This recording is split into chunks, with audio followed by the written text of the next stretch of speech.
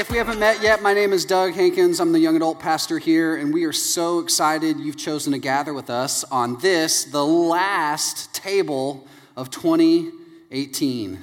Oh, that's okay, you can all right there. Oh, right. Next week, we will have the table. Isaac will say more in a little bit. We'll have a Christmas celebration. It's going to be really great. Isaac's going to have great details on that. But this is the last normal table of 2018. We get to start back again in January, and we've got a great 2019 ready for you guys. But where we've been this fall semester, if you've been with us, is we've been reading and studying through the whole book of Ephesians. And the way we've broken apart Ephesians is really summarized it into kind of two main ideas, the first 3 chapters and then the second 3 chapters. And it's this: saved by grace to walk this way. Saved by grace, the theological, the ethical. God has saved us, brought us into this relationship with himself, and that means something. Therefore, we walk in these ways, the ways that are in keeping, in balance with the calling which we've been given of being saved by grace. And so for the last couple of weeks, we've been talking about what it means to be saved by grace and walking that out in our daily lives. Very practically, we looked at some character things we should be putting on. And then last couple of weeks, we talked about sex and sexual activity and sexuality and what that means and what it looks like to be renewed by Jesus and our sexuality. Last week, David Branch just did a tremendously helpful job talking to us about alcohol and alcohol consumption. You know, 2 topics that young adults have like no idea about, right? Like sex and alcohol. You guys are like, sex? I've never thought about this or heard of this word. Do you mean 6, like the number? This is really confusing, right? So sex, alcohol, and this week we're going to look at the last kind of component of this. It's that which Summer just read. Paul's going to be dealing with renewal in our relationships. There's a whole lot of relationships that we got to get through to talk about today, but I think if you'll stay with us, there's a lot of wisdom to be gained from these verses that Summer read. But to set all of this up, just to kind of give you context for where we're going to go today, just to help us have a primer on where we've been, I want to just do a little bit of a thought experiment with y'all, if y'all are okay with this. Okay, so I just want you to make sure you're comfortable and you're cool. Just kind of look at the person next to you and just kind of look at them and give them one of these where you're like, we're doing this. Okay, just kind of nod to the person next to you. Just be cool, people. We're going to be fine. We're going to do a thought experiment. And here's what it is. No judgment. Thank you, Tristan. No judgment. I want us to consider what it is like for Jesus from his perspective.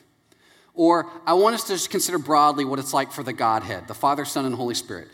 What they must see on a regular basis. Okay?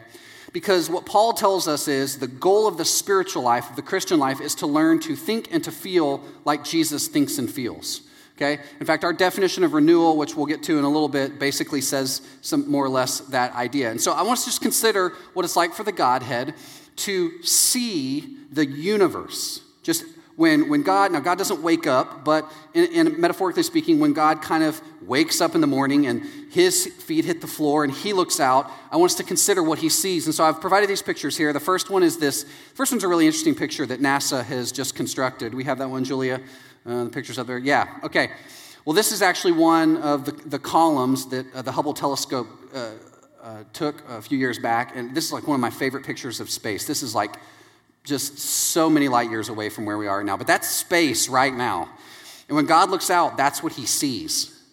He sees stuff like this. And inside, just like, the Milky Way is at the top of one of those columns, and it would be, in this rendering, it would be like a dot, like a pixel on there. And that's the Milky Way. That's the galaxy where we live. And Earth is a subset of that pixel just at the top of one of those columns. Like, that's incredible. The next picture Julia is going to show you is a composite of what a number of robots and computers have put together, theorizing probably what the whole of the universe looks like if you put everything together, that it actually functions in kind of a spiral shape. And so when you travel across the universe, you actually travel into some extent kind of a spiral thing. And so this is a good rendering of maybe what God sees when he wakes up in the morning. Not a bad view, right? Now here are the 2 questions I want us to consider in our thought experiment. What do you think, go ahead and leave that up there. What do you think God thinks when he sees this? You don't have to answer just in your own mind space. Think about this. What do you think God thinks when he sees this? And question number 2 is, what do you think God feels when he sees this?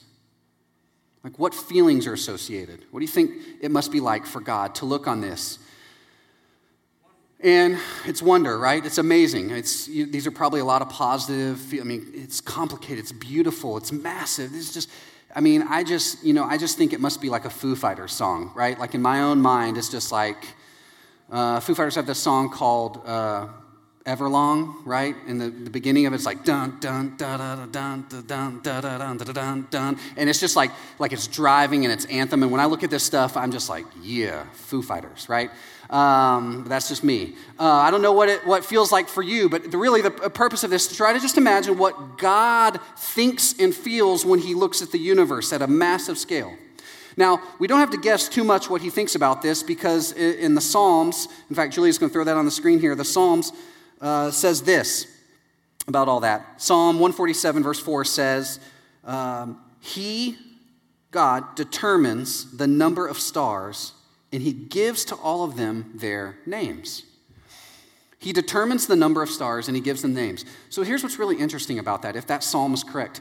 God not only put them out there and numbered them, which is a very thoughtful academic exercise. He's like, okay, 1, 2, 3, 4, 5, 6, 7, 8, 9, 10, 11, 12, 13, 14, 15. I'm awesome. 16, 17, 18, 19, 20. Right? He not only did all that, but he did something very personal, something motivated by his own feelings. He gave name to all the stars. He's like, yeah, that one is the sun, and it's hot. It's just going to be hot right there, right? We're going to put it in the middle of the Milky Way, and it's going to be there. God not only numbered all the stars, he names them. He thinks very greatly about this, and he feels very greatly about the universe. Now, at this level here, we just go, okay, this is very theoretical, Doug, and maybe just a little bit nerdy. So let me just dial it in a little bit more, and I want us to consider this in our own thought experiment. What do you think God thinks and feels when he looks at you and me? If the God who created the universe wakes up each day and looks at this and goes, I gave every one of those stars a name. I not only created, I gave it a name. Now, what about when he dials it in and he looks at you and me? What do you think he thinks about you and me? What do you think he feels about you and me? Have you considered that before? Now, again, we don't have to guess about this because in John 3:16, and I know you know this really well because you've heard it before, but maybe it's a little bit I don't know. Maybe it's become white noise to you. So I'm going to quote this from the Message translation, which I don't often do because I have some issues about the way it's rendered. But anyway, here's what Eugene Peterson, the writer of the Message, here's how he renders John 3:16. And I think we have it on the screen here if you want to look at it. This is how much God loved the world, you and me. He gave his son, his one and only son. And this is why, so that no one need be destroyed, but by believing in him, anyone can have a whole and lasting life. God didn't go to all the trouble of sending his son merely to point an accusing finger, telling the world how bad it was. He came to help, to put the world right again. When God looks at you and me, this is what he thinks and this is what he feels. He thinks, you're my creation and I made you and I love you. And the way he feels towards us is he wants to be actively involved in our lives, to bring us to a redeeming place where we have fulfillment and satisfaction in everything we could be. Now, here's the reason I want to start here. Because it's critical, Paul has told us all throughout Ephesians, that we learn, if we are saved by grace, that we learn to think and to feel like God thinks and feels. And so I want us to spend today making sure we understand that. So to review, the whole process of spiritual growth, what Paul calls renewal, is what we've been looking at the last couple of weeks. And here's the definition, maybe on your screen. If you have bulletins, you can fill it in. Spiritual renewal, which is a fancy word for growth, occurs as I learn to process my thoughts and feelings as Jesus does in every aspect of my life. Spiritual renewal occurs as I learn to process my thoughts and my feelings as Jesus does in every aspect of life. When you look in the mirror, you may think, oh gosh, you're an idiot. I can't believe you got that haircut and wore that shirt. And oh man, you're just going to show up at the table and everyone's going to look at you and they're going to be like, oh man, I can't believe this person's here. You may think that. Or you may be someone who showed up here, you're super arrogant. There's some people in here, Doug, who just, when they wake up every day, they're like, you're the best. That's right. You are the gift to the world. Outside of Jesus, there's you. So just pray for me and my arrogance, right? But, however you showed up here today, here's the reality. Continuing to think, oh, I'm just a terrible person and no one likes me, is an incorrect view of how Jesus sees you. When he sees you, he thinks and he feels about you in very positive ways. And so the process of growing as a disciple is learning to step in and to think and to feel the same way Jesus does about everything, about all aspects of life. Again, a couple of weeks ago, we looked at what God thinks about sexuality. And last week, we looked at what God thinks and feels about alcohol. And today, we're going to look at what God thinks and feels about relationships. And we're going to do this the same way we've done it over the past few weeks. First, we're going to look at what the calloused idea is. What's the wrong way of thinking about some things? The way we've built a wall up, the way we've kind of built a fence to keep some things out. What's the wrong idea? Then we're going to look at the renewal idea. This is what the renewal idea is. And then we're going to look at some practical ways we can live that out. So let's just overview what I want to do. And by the way, I'm just going to tell you, because we got a lot of stuff to get through, we're going to kind of be a little bit segmented in the way we do this. So I promise, we're going to work through a lot of text. I'm going to try to keep you entertained. I'm going to tell some jokes and some stories and try to keep you captivated. If you're someone who takes notes, may I encourage you, this would be a good time to take notes. If you're not someone that takes notes, may I encourage you to think about like doodling something on your paper or whatever you do, right? This would be a good thing to think through. So if you have bulletins, you can fill this in. Here's the overview right here. As we're thinking about the question, how does the practice of renewal impact our relationships? I want you to think about it in these three ways. Number one, the calloused idea is this. Satisfaction in life is found by practicing detached independence in relationships. Satisfaction in my life is found by practicing detached independence in relationships. So what do I mean by detached independence? Well, I thought about explaining it, or you could just watch this Snickers commercial, which is going around on TV. So take a look at the Snickers commercial. Just start fresh someplace else. You know, no job, no family, just walk away. That's my number one fantasy. Number one fantasy pick, Don.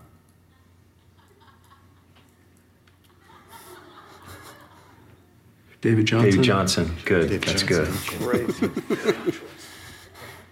Right? We all have that Snickers one satisfies. friend, right? That one friend who's just like, man, this is my dream. If I could just get away from everybody and be by myself, like no one ever talking to me ever, no cell reception, no one texts me, I don't have TV. If I can live in Siberia, if I could grow my beard out, and you're just like, whoa, right? That's the idea there. And what it's communicating is, what bothers me in life, which makes me unhappy, is all these other people around me. And so if I could just detach myself from all these relationships, then I'll ultimately be happy. Now, some of you in the room are introverts, and you're like, I don't know, Doug, that Snickers commercial kind of sold me, right? Like, I think that would be my ideal life. Like, no one bothers me and just, right? But even introverts will tell you they love people. Introverts love people. They just need to recharge away from people. You know if you're an introvert because you're around people enough, you're like, I've had my fill, and I just need to go alone. So you just need to, like, wrap in a comforter in your bedroom somewhere and just kind of, right? I'm married to an introvert. I get that. Extroverts are like, man, I'm really tired of being around people. I need to be around more people. Like, I just need to go. That's how I need to recharge, right? So I'm not talking about extroversion and introversion here. I'm just saying, in general, there is a philosophy that says the way I'm ultimately going to find happiness is by being detached from things. This is, by the way, the most prominent thought in Buddhism. In life, you will really find happiness as you are detached from things. And this idea of independent detachment is embedded in our very political thought in the United States. Think about the Declaration of Independence, detachment, right? You've all done the preamble, like, we hold these truths to be self-evident, that all men are created equal, that they're endowed by their Creator with certain unalienable rights, that among them are life, liberty, and the pursuit of happiness. So right there in our political thought, independence and happiness are associated. We will be happy when we are detached and independent from people. What started with England, we're going to detach from you, has now moved itself into our very individual expression of ourselves. No one gets to define who I am. I'm going to detach myself, and I'm going to define myself, and no one can bother me, right? So this is the calloused idea, and we all tend to think this, or we all are exposed to this at different times. Our very art form of commercial video shows us this. But here's the renewal idea, the one I want us to think through. Satisfaction in this life, it's not found by practicing detached independence. It's found actually by practicing Christian submission in relationships. Happiness is actually found by practicing Christian submission in relationships. In verse 21 of chapter 5, Paul says this, be submitted to one another. And then in verse 22, he goes into all the examples of that. Really, verse 21 could be the heading over all of these relationships. Paul is saying, if you're really going to imitate God and you're really going to practice love, every Christian is going to have to practice submission. Now, why would he say that? Here's why he would say that. Because anytime you enter into a relationship with anyone else, you get to practice submission. Submission is a necessary component of being in a relationship with any other human being. And if you don't believe me, just try to go hang out with somebody on a Saturday night, right? When you're just by yourself, you guys think about it, your ideal Saturday night, you're like, you know what? I'm just going out and I'm going to do my own thing, right? I'm going to go to Universal, I'm going to City Walk, I'm just going to walk around, I'm going to do my own thing, and I'm going to try to find happiness. When I thought about this, like what it was like to go out, what I used to like to do is I would, at the time I had a Walkman or I had a Discman, right? So I had the giant Discman I would like put it in my back pocket, but I had like baggy jeans, so it was a little, right? You guys know what Discmen are? I'm from the Stone Age. We didn't have digital stuff when I was growing up, right? So I'd have a Discman and my yellow earbuds that actually had the little thing on top, so it was like, right, just like that. And I would do that, I'd get on my skateboard or my longboard, and I would just pedal around campus at Baylor University, and I would just be like, this is the best. I'd be listening to like Death Cab for Cutie and just be like, oh, I'm so angsty right now. Oh, I'm alive, right? And that was me. And I love that about my Saturday nights or my Friday nights. I could just go do whatever I want. I could pedal wherever I wanted. No, like the road wasn't a hindrance. No human being was a hindrance. Well, the people in the crosswalks were, but I kind of tried to avoid them. Unless it was a professor I didn't like, I didn't avoid them so much. Anyway, so you know who you are if you're listening to this podcast. Anyway, so that was me. And anybody who's ever been independent on a Friday night knows this, or a Saturday night, you know this. Where does it get complicated? The second you go, hey bro, what are you doing Saturday night? You want to hang out? And now everything is off. The whole order is off, right? As soon as you invite another person to come hang out with you on a Saturday night, this is what happens. You're like, hey, you want to hang out Saturday night? Yeah. You want to go to Universal City Walk? Do we really want to go to Universal City Walk? Yes, we really want to go to Universal City Walk. I would not have advanced it if I didn't want to go to City Walk. I don't know about this. What if we went to the Dollar Theater in Altamont Springs instead? And now you're doing the relational calculus. You're like, oh man, I want to hang out with this person, but I really don't want to go to the Dollar Theater. Like, I want to go to Universal. Is there a way I can negotiate and get this person over to my side, right? If you've ever experienced this with a friend, if you try to coordinate where you're going to go, it becomes a little bit of a hassle. And those of us who are not really inclined to have relationships, the minute someone's like, there's a little bit of pushback on the destination where we're hanging out, you're just like, I'm out, right? You're that guy in the exchange who's like, I don't care where you guys go, I'm going here. Why? Because I don't want to practice submission in this relationship. All relationships require a practice of submission. All of them. Just so you guys know, when you start dating, if you haven't started dating yet, you get to practice submission on hyperdrive, on hyperspeed, right? Because then you get into that whole thing that we all know about, and I'm not going to spend too much time on it, but it's like, hey, we're going out Friday night. Cool, where do you want to go? I don't care. Where do you want to go? I don't care. Where do you want to go? I don't care. Where do you want to go? I don't care. And it's like the Williams sisters at Wimbledon.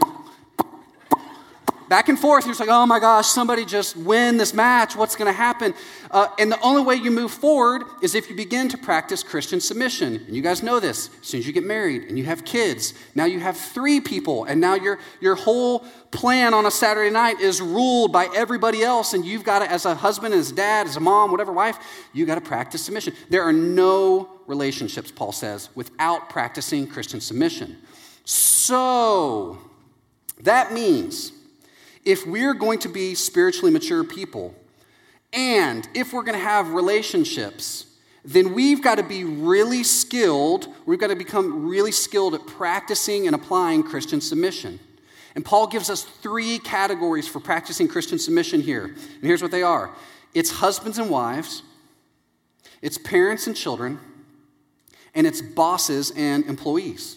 And so we're going to talk about those 3 relationships, and then we're going to wrap up. You guys still with me? Okay, cool. All right, well, let's talk about the first one. Husbands and wives. What does it look like for renewal to take place in a husband and wife relationship?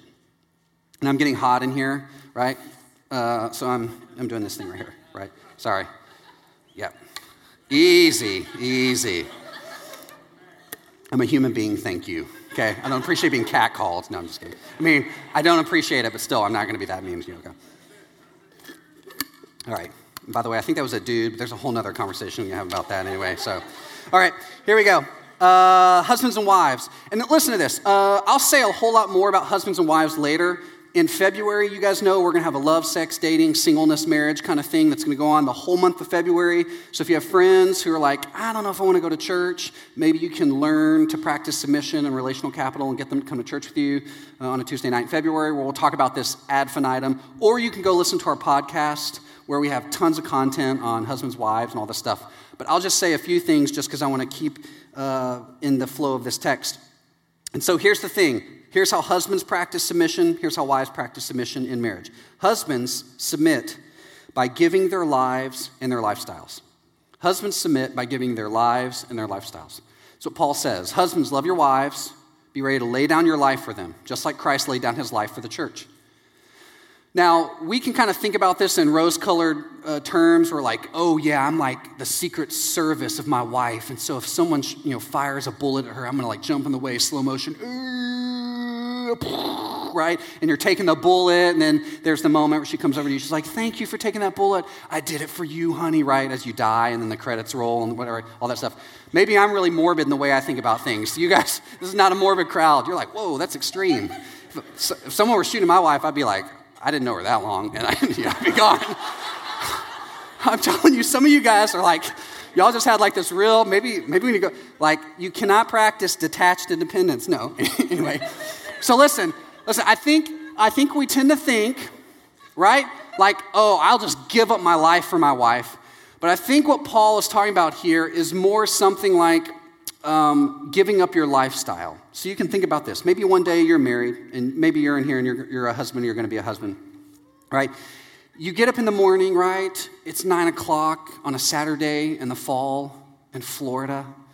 That means one thing, game day, right? College game day. Probably next year they'll be in Orlando twice because UCF still will not have lost. And they'll just be obligated to come twice a year to watch the Knights. Go Knights, John. And so you're like, hey, it's game day, honey. I want to watch game day. And she's like, it's Christmas, Hallmark movies. And you're like, ugh, okay, I got to practice submission here. Okay, what if we watch game day, but we picture in picture, right? We do the picture in picture thing, the Hallmark thing, right? And you give that to her, and she's like, what about if we watch the Hallmark movie and we picture in picture game day? And you're like, ugh. Are there any Pinterest projects you need me to do so I can go to the garage and build them and open up the iPad and watch game day in there, right? You're trying to think through these things, right? And all of these conversations you're having as a husband are conversations surrounding submission. Submission, men who are going to be husbands, means sometimes sacrificing your lifestyle so that the overall lifestyle of your family can be optimal, right? And sometimes that means I can't watch this show now, or I can't watch this show later, or I can't do what I'm normally accustomed to doing because the family needs are the most. And so Paul's just saying, hey, we practice submission all the time in a family unit where husbands lay down their lives for their wives and for their family. And so I'm just trying to point out that this is the main way you're going to do it as a husband. Now, Paul says on the flip side of that, because remember, you guys are in kind of a team here, wives are going to primarily express and practice submission by demonstrating fellowship to a husband's leadership. Demonstrating fellowship to a husband's leadership. Now, why would Paul say this? Paul starts this off. Wives, submit to your husbands. And everybody who's like a third-wave feminist is like, oh my gosh, that just sounds like, what is going on here, right? Was Paul like on drugs? Like, what's he talking about? But no, think about this. Paul is having to utter this command out there, which means there were women hearing it, and that was challenging them. Okay, he wasn't writing like, ladies, you know how we just love practicing submission, right? He's not appealing to them in kind of an agreeable way. He's offering this very terse command into that statement. So probably what's going on here is this situation. There's a lot of independent women who maybe have their own businesses. At that time period, they got the Etsy store, whatever the equivalent of the Etsy store is. They're running their little business. They're remodeling homes, they're, heads of banks, whatever women are doing at this time period, but they're individual women. They're living the life of detached independence. And so on a Saturday night, they're just like, I'm calling my girlfriends who want to go with me to City Walk, and we're going, right? And that's just how they roll. It's what they do. They're in their girl tribe, right? They're doing the whole thing where they're like, we're going to the club, and I'm not talking to boys. I'm just dancing. Nope, no boys. Guys come over, I'm just dancing. Stay away, right? That's their thing. And then they meet a guy in a life group, and they're like, ooh, you're kind of cute. And he's like, you're kind of cute. And then they start dating, and they start practicing submission a little bit. Where do you want to go? Where do you want to go? Where do you want to go, right? And after a while, these are agreeable, and they move to the engagement phase, which is basically like, yes, honey, whatever you want, right? What does it cost? Here's my wallet, right? That's the engagement phase. And then when you're done with all that, they get married, and these women are like, I used to be a CEO of a company, and now I'm like hanging out with my husband here, and he has these ideas about where we should go, and I'm not used to that. And Paul is telling these women, hey, remember, you guys have now formed this new company. It's called Team Your Family. And so because y'all are a team, you got to recognize that there needs to be some role definition that goes on here. And the hardest thing that's going to happen for a lot of these women who are all strong and intelligent leaders is learning to kind of let the husband lead and not emasculate them all the time with their like strong leadership abilities. Because here's the thing, and I bring this from sociological data and all this stuff. Women, especially great leader, strong, intelligent, smart women, if they're not careful, they will verbally emasculate their husbands. And the husbands just like will not want to do anything. Like the first time the husband's like, you know what I think we should do for vacation this year? We should go to Disney World, right? Like he's met with all his guy friends at the pub. It's like, what I think I'm going to tell my wife is we should go to Disney World, right? Yeah, see? So I'm going to have a PowerPoint presentation. And I'm going to like deliver it and show the pros and cons list. And we're ready. Like, can you guys pray for me? Because my wife's really smart. And I just want to make sure I deliver this like a man. Or like, yeah, and they lay hands on him. They pray for him. He shows up. He's like, hey, honey, I know where we should go this year. Disney World, right? And he like drops it, shows the PowerPoint presentation, like lights go up, and he's like, so what did you think? And she's like, ha, ha, ha, ha, that's a terrible idea. Pulls out the samurai sword, right? Now, that guy is like, right? Awkwardly walking away. And then the next year at vacation, she's like, so where do you think we should go? You want to go to Disney World again? And he's like, right? Just walks away. Every time he has an idea, he brings it to his wife. He's like, I really feel like God is leading us to go on this mission trip. And she's like, ha, ha, ha. And he's like, right? So here's what this can do, right? If women don't learn to kind of, pull back a little bit, when the husband's trying to lead here, there's this danger of women emasculating their husbands. He has that in mind going on here. Now, this might not be anybody in this room today, right? But I think this might be some of us in this room today, right? Because, and we have some laughter right here, which is just sociological approval of this idea.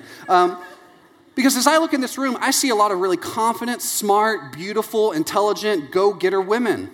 And here's the thing. When you get married, you are moving, you are electing from being an independent individual thinker to being part of a team. And Paul is saying, think about this like American football. Just think about it like American football. Husband's quarterback, you're the wide receiver. Those are the roles. Let him say hike, okay? You run your route. He's going to pitch you the ball. When you catch it, guess what? You both score a touchdown, okay? Both of you score a touchdown, but you got to have these defined roles. And so women, just be mindful of the fact that when your husband tries to lead, you want to encourage that, and you want to practice that. Submission there in that part. And his job is to make sure he lays down his life for you.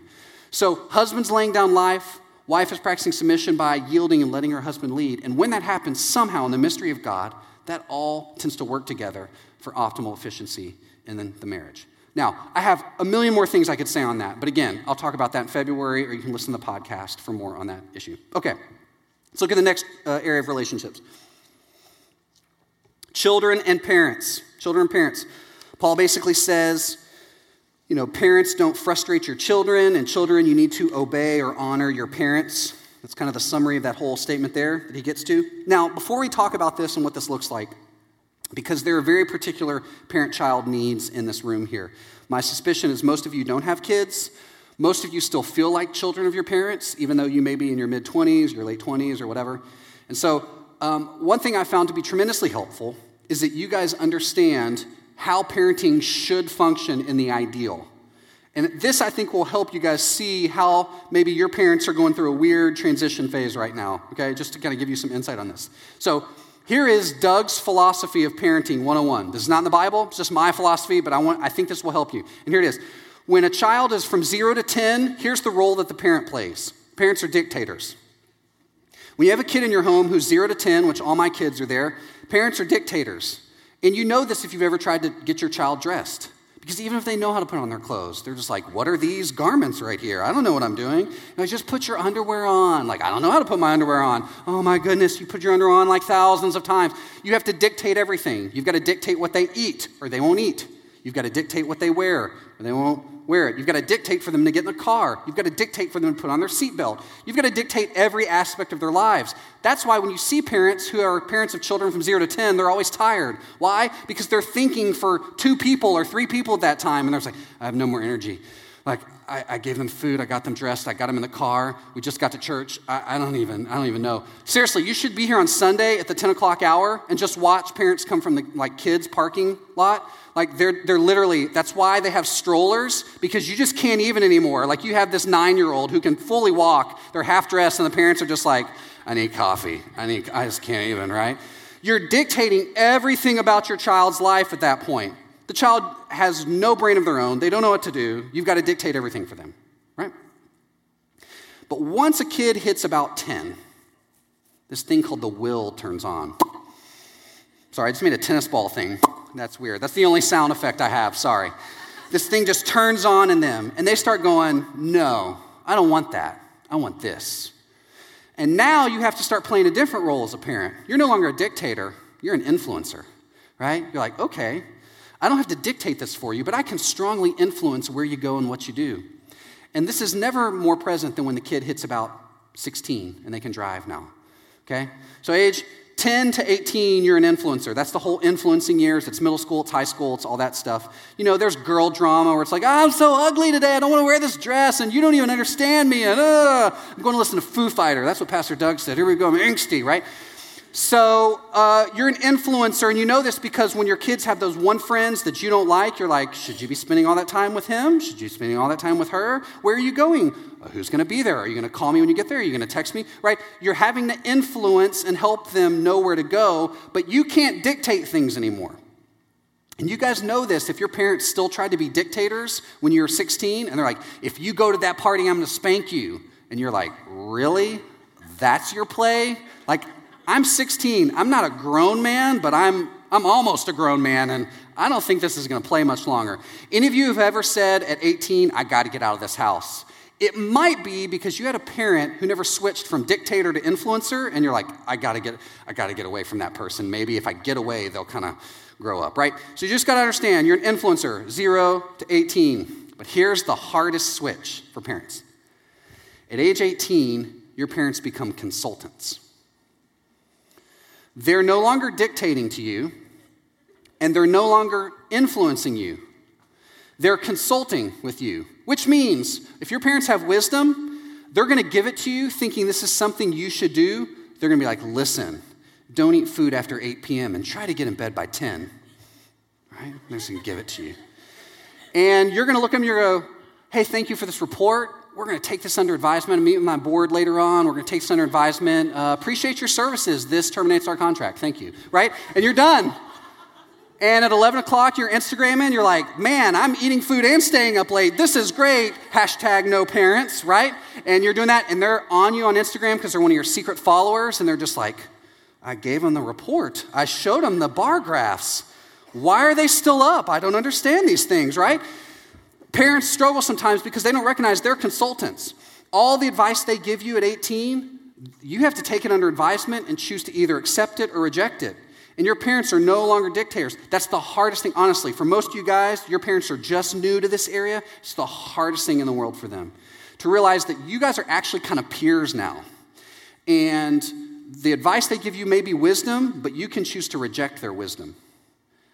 And it's really hard for them. Well, I tell you these 3 things because I want you to have that perspective. Paul has this understanding or something like this understanding in mind when he gives the advice for parents to not frustrate their children and for children to obey their parents.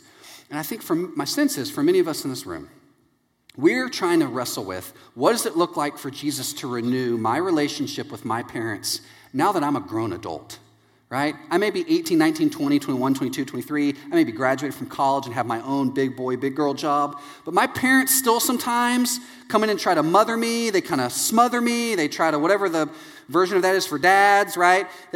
And I don't know what I should do. And never is this more pressing than maybe when you start dating somebody your parents don't want you to date, especially if maybe you're from a small town in the Southeast where everybody is mostly one racial profile, right? And you start dating somebody who isn't that racial profile, right? Or you know friends who have that? Like you grew up in an all-white town in the middle of Tennessee, and you moved to the big city of Orlando. They got moving water, right? And they got old Disney World there. People go to Disney World every day. Isn't that fancy, Mom? Right? You go in and you do all this thing, right? And you start dating that one girl who maybe isn't just white. Maybe she's Puerto Rican. Maybe she's from the Caribbean islands. Whatever. It doesn't matter that they're Christian. Like you bring her home for the first time, and they're like, what are you doing here with this non-white girl? I'm like, oh, she's a Christian. She loves Jesus. But she's not white. Like we always had this vision of you marrying a blonde-haired, blue-eyed girl and giving us blonde-haired, blue-eyed grandbabies. They're just processing. We gave you the report on who to marry, and you're like, whoa, right? So I think most of us, when we're in that situation, we're going, how do I relate to my parents? Because the Bible says you should obey your parents, right? And I don't know what obeying looks like. How does God renew my obeying process with my parents? And here's the two things that Paul says. Number one, children can practice submission by obeying their parents during the home years and respecting their parents after the home years. Children can practice submission by obeying their parents during the home years and respecting their parents after the home years. So here's the thing. If you're over 18 and your parents aren't paying for college, and your parents aren't paying for your phone bill or your car insurance or your car or if you're not financially connected to your parents, if you've graduated, you have a job, and you have your own apartment, you got to recognize something. You're an adult. And the way that your parents should be relating to you is as a consultant, as someone who understands you're a young adult and they're an old adult, right?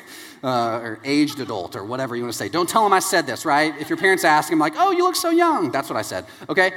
Right? But they're trying to relate with you here. And so keep in mind, when they're giving you this wisdom and advice, you have there's a particular way to go on this. If you're still in the home, you're 18, you're in college, they're still paying for stuff, this doesn't so much apply for you, although it kind of does, right? You're in the murky area. 18 to 22, you're in college. It's kind of murky. But listen, when you're in the home, it's obedience. If they say do this, you say yes, ma'am, yes, sir. If they say don't do this, you say yes, ma'am, yes, sir. Once you're an adult, when they say, you better do this, you go, cool, I'm going to respect you. Thank you for giving me that wisdom. I appreciate that. I'm going to take that under advisement. And that is perfectly okay because you're no longer a child biblically. You're an adult. And so you can honor your parents, which is what the Ten Commandments says, honor your father and mother. You can honor your father and mother without obeying your father and mother. Did y'all hear that? You can honor your father and mother without obeying your father and mother. Now keep this in mind. This is why this is true, because of what Paul says to parents. He says, parents practice submission by not frustrating their kids in an undisciplined and ungodly manner. He says, don't frustrate your children. And the good thing about this is parents, your kids are always going to be children to you. And so this doesn't ever change the way parents should treat their children. Don't frustrate them. So if they bring someone home who's maybe black-skinned and you wanted them to marry a white-skinned person, parents, don't frustrate your children by going, oh, wow, she's not a blonde-haired, blue-eyed girl like we thought. Like, what? No, what you need to do is go, what would help my kid here? Okay, are they a believer? Great, awesome, come on in, let's welcome them in. Okay? If it's hard for you as a parent to kind of do that, and I know none of your parents, but the way that I think God would talk to your parents is he would say, listen, whoa, hold on. Don't frustrate your kids here. Your job as a parent is to make sure that your kids are following Jesus and giving them wisdom. And now they're adults, they're going to take it and do what they want to do because they have their own will. Let me put this a little bit closer to home, and I think you guys can scale up. I was thinking about this in particular just recently. My daughter's in homeschool. We homeschool our kids because we're Christians, right? And I meant that as kind of a joke, right? Sociologically descriptively, how about that? And so our daughter was at the table the other day, and here's what happened. Again, you notice our daughter is 6 right now, and so she woke up. She's like, Daddy, will you cook me eggs? I'm like, yes. So I make her eggs. I make great eggs, y'all. My eggs game is solid, right? So I do the scrambled eggs with the butter. It's a great situation. I put it on the plastic plate for her because that's what she likes. I give her the adult fork because that's what she wants. Everything like she wants it, put it on the table. Get everything ready for her. Milk cup is there, ready to go, whole situation. She comes in, she sits down, she looks at it, she's like, Daddy, these eggs have some brown on them where you cooked them too long. I can't eat this. And I was like, what are you doing? These are eggs. Like, I cooked them 99% of the way there. She's like, they're not 100% of the way there. Slid them off. And so we go back and forth for a while, and finally I'm just like, fine. And I give them to her brother, and, her brother is, 3, and he's just like a meathead. He's like, cool, eggs, right? He's happy, and I'm like, the good son right here. Thank you, my boy. The future of our family. Anyway, so no, I didn't say that. So as a parent, I'm just like, oh my goodness, right? You have these moments. My daughter's a leader. Again, my daughter's a leader. She's smart. She's going to probably be president one day. I get this. She's like, no, I will not accept that. Let's negotiate. And I love those skills, but I really want her to eat those eggs. Right? So we're having that whole battle. Well, she just decides she's not going to eat. And I'm like, fine. And so the way that we try to communicate love in our family is we just excommunicate one another from conversation. She's like, fine. I'm like, fine. She's like, fine. I'm like, fine. She's like, fine. I'm like, fine. And so, right? So now she hasn't eaten, and it's school time. And my wife comes in and is like, okay, Grace, let's sit down. So she sits down. She starts to eat. Grace sits down, right? Well, you're not going to believe this, but my daughter couldn't concentrate on her schoolwork because she's hungry, because she wouldn't eat the eggs that I made her because they had one speck of brown on them. And so now Natalie's like, hey, hold your pencil right. Like, hey, what are you doing? Hey, come on, this is math. You're good at it. And she's just like, like falling over. She can't concentrate or whatever. Now, I have an option at that point, right?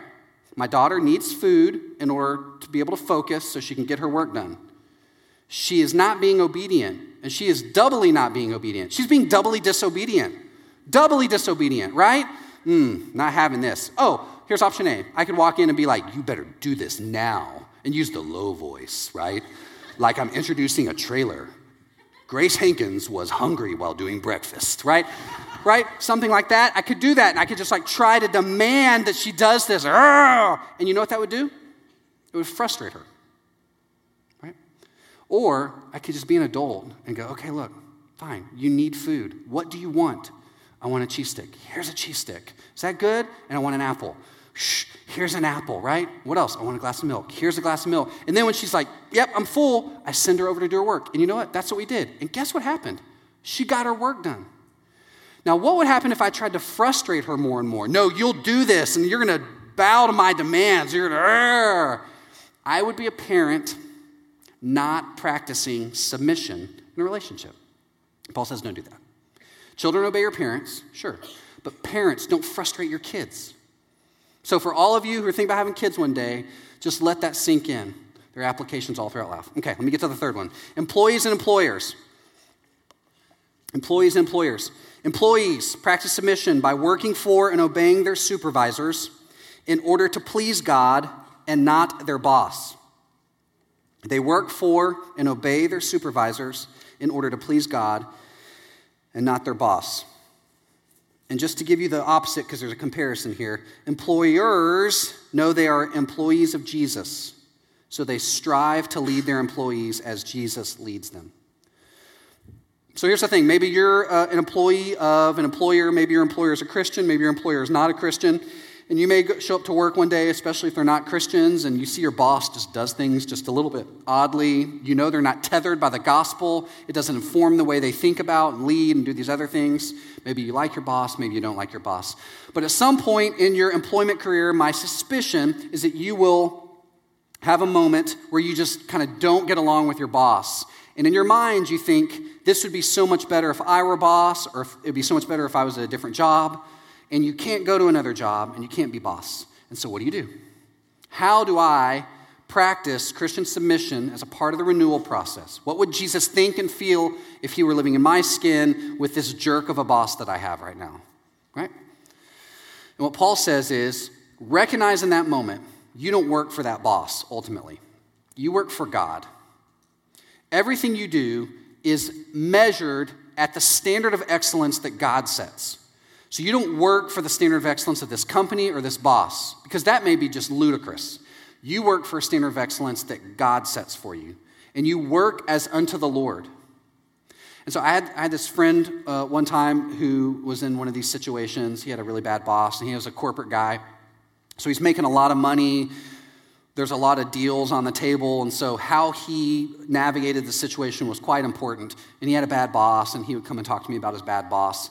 And he kept persevering and pushing through, and I thought this was really interesting. And I said, how do you do this? Like, how do you keep working even though you've told me your boss is just kind of a jerk about things? And he said, you know what?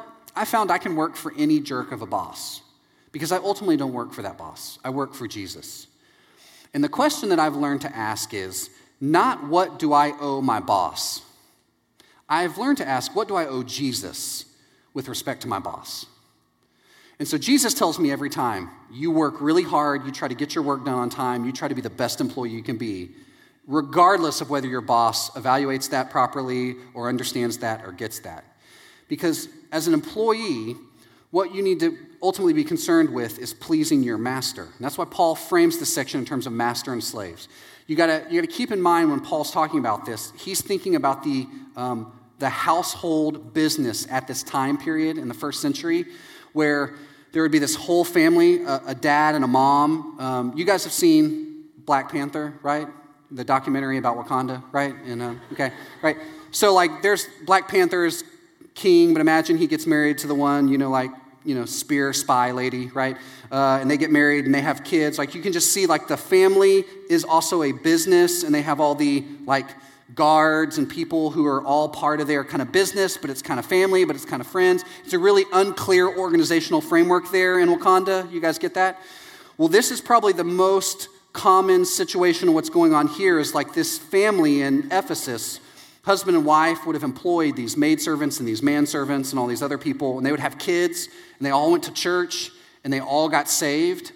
And when they're at church, like they're all kind of equal, right? They're in worship services, they're all equal, but then they go home and they're in this household and they're like, oh wait, how do we functionally get through all of this? And so Paul is saying, hey, husbands and wives, remember when you're at home, kind of in the home company, just operate this way. And parents with your kids, be sure to operate this way. But now you've got all these secondary layer of all these employees, what they would have called servants, masters and servants. And really the best parallel here is employer and employee. He's saying, hey, he's assuming they're all Christians. And so here's how you operate within this. Like, servants, don't work for your master, work unto the Lord, but be sure to honor your master. And pretty soon you had all these people who were coming out and they're like, listen, I'm still employed by somebody, but he's not a Christian. Does this change? So partly what Paul's writing to is to address this. He's saying, no, it doesn't change. Don't worry about who your master is. If you work for a pagan boss, work unto the Lord. That's what you should do. Now let's flip that over. What if you're a supervisor and you've got a ton of direct reports that report to you? You're the master in the situation. How does Christian renewal hit this? Well, here's what Paul says. Paul says, employers know that they're employees of Jesus, so they strive to lead their employees as Jesus leads them.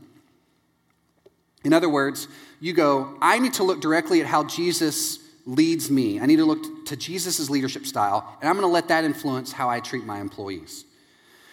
And in general, if I could just give you maybe a clear, like a simple vision of what this could be, I think the best way to think about being an employer who's a Christian, who has direct reports, and how to treat them, I think the best parallel for me is when I think about the idea of hazing in high school and college. Did anybody like see or experience, or you know of somebody who like got hazed in college or high school, things like that? I mean, in sports or in fraternity sorority scene. Okay, so let me explain hazing for you if you don't get this, right? So when I was a freshman in high school, a couple of my friends, the seniors in our high school class, like one night worked, because they were friends with them and their parents, they kind of worked where they kidnapped all these guys, and they took them to our high school American football stadium, and they made them strip down naked, and they tied them to the goalpost, and then they threw water balloons at them, and then left them there for like an hour to like just squirm or whatever. This is before social media, right? So if social media today, there would probably be pictures plus arrests made, right? Anyway,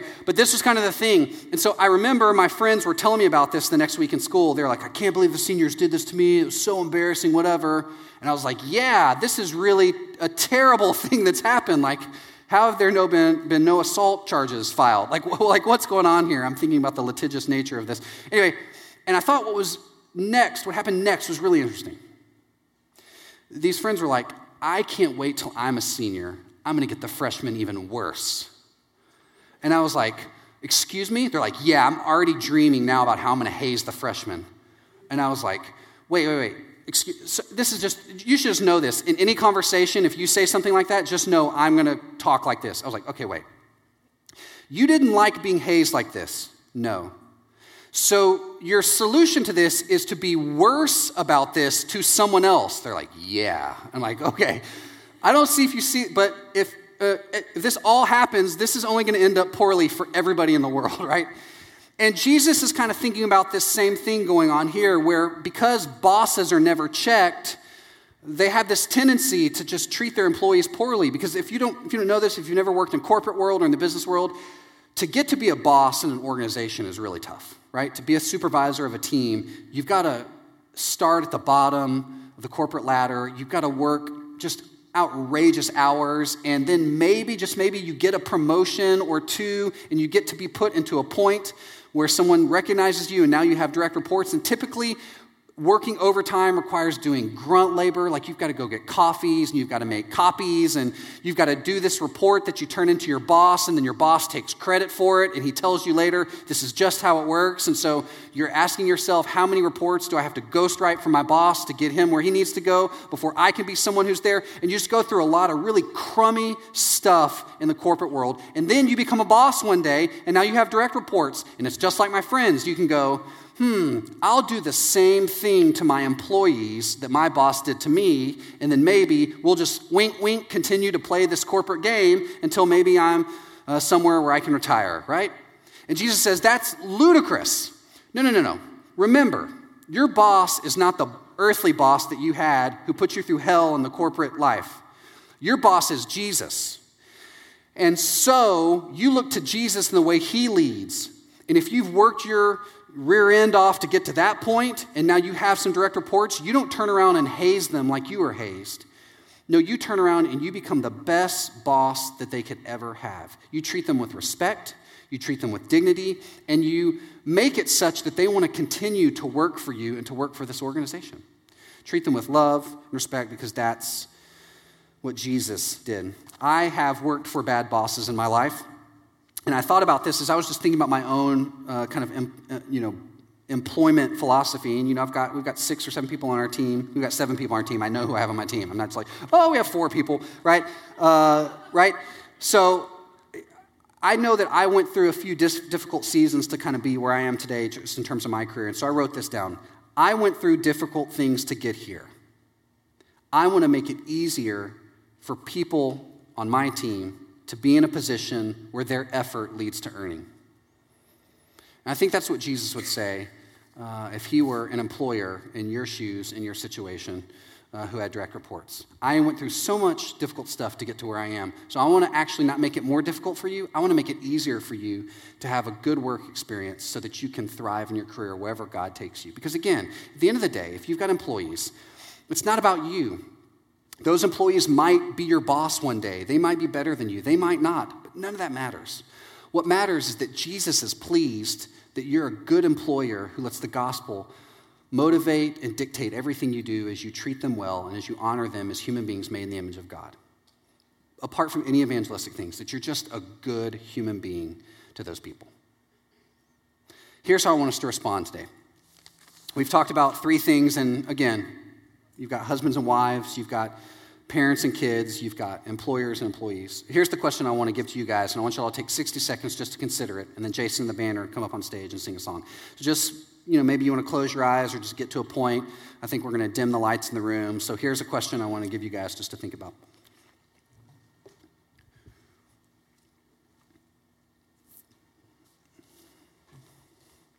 Where is God speaking to you in the need to improve an area or in an area of relationships?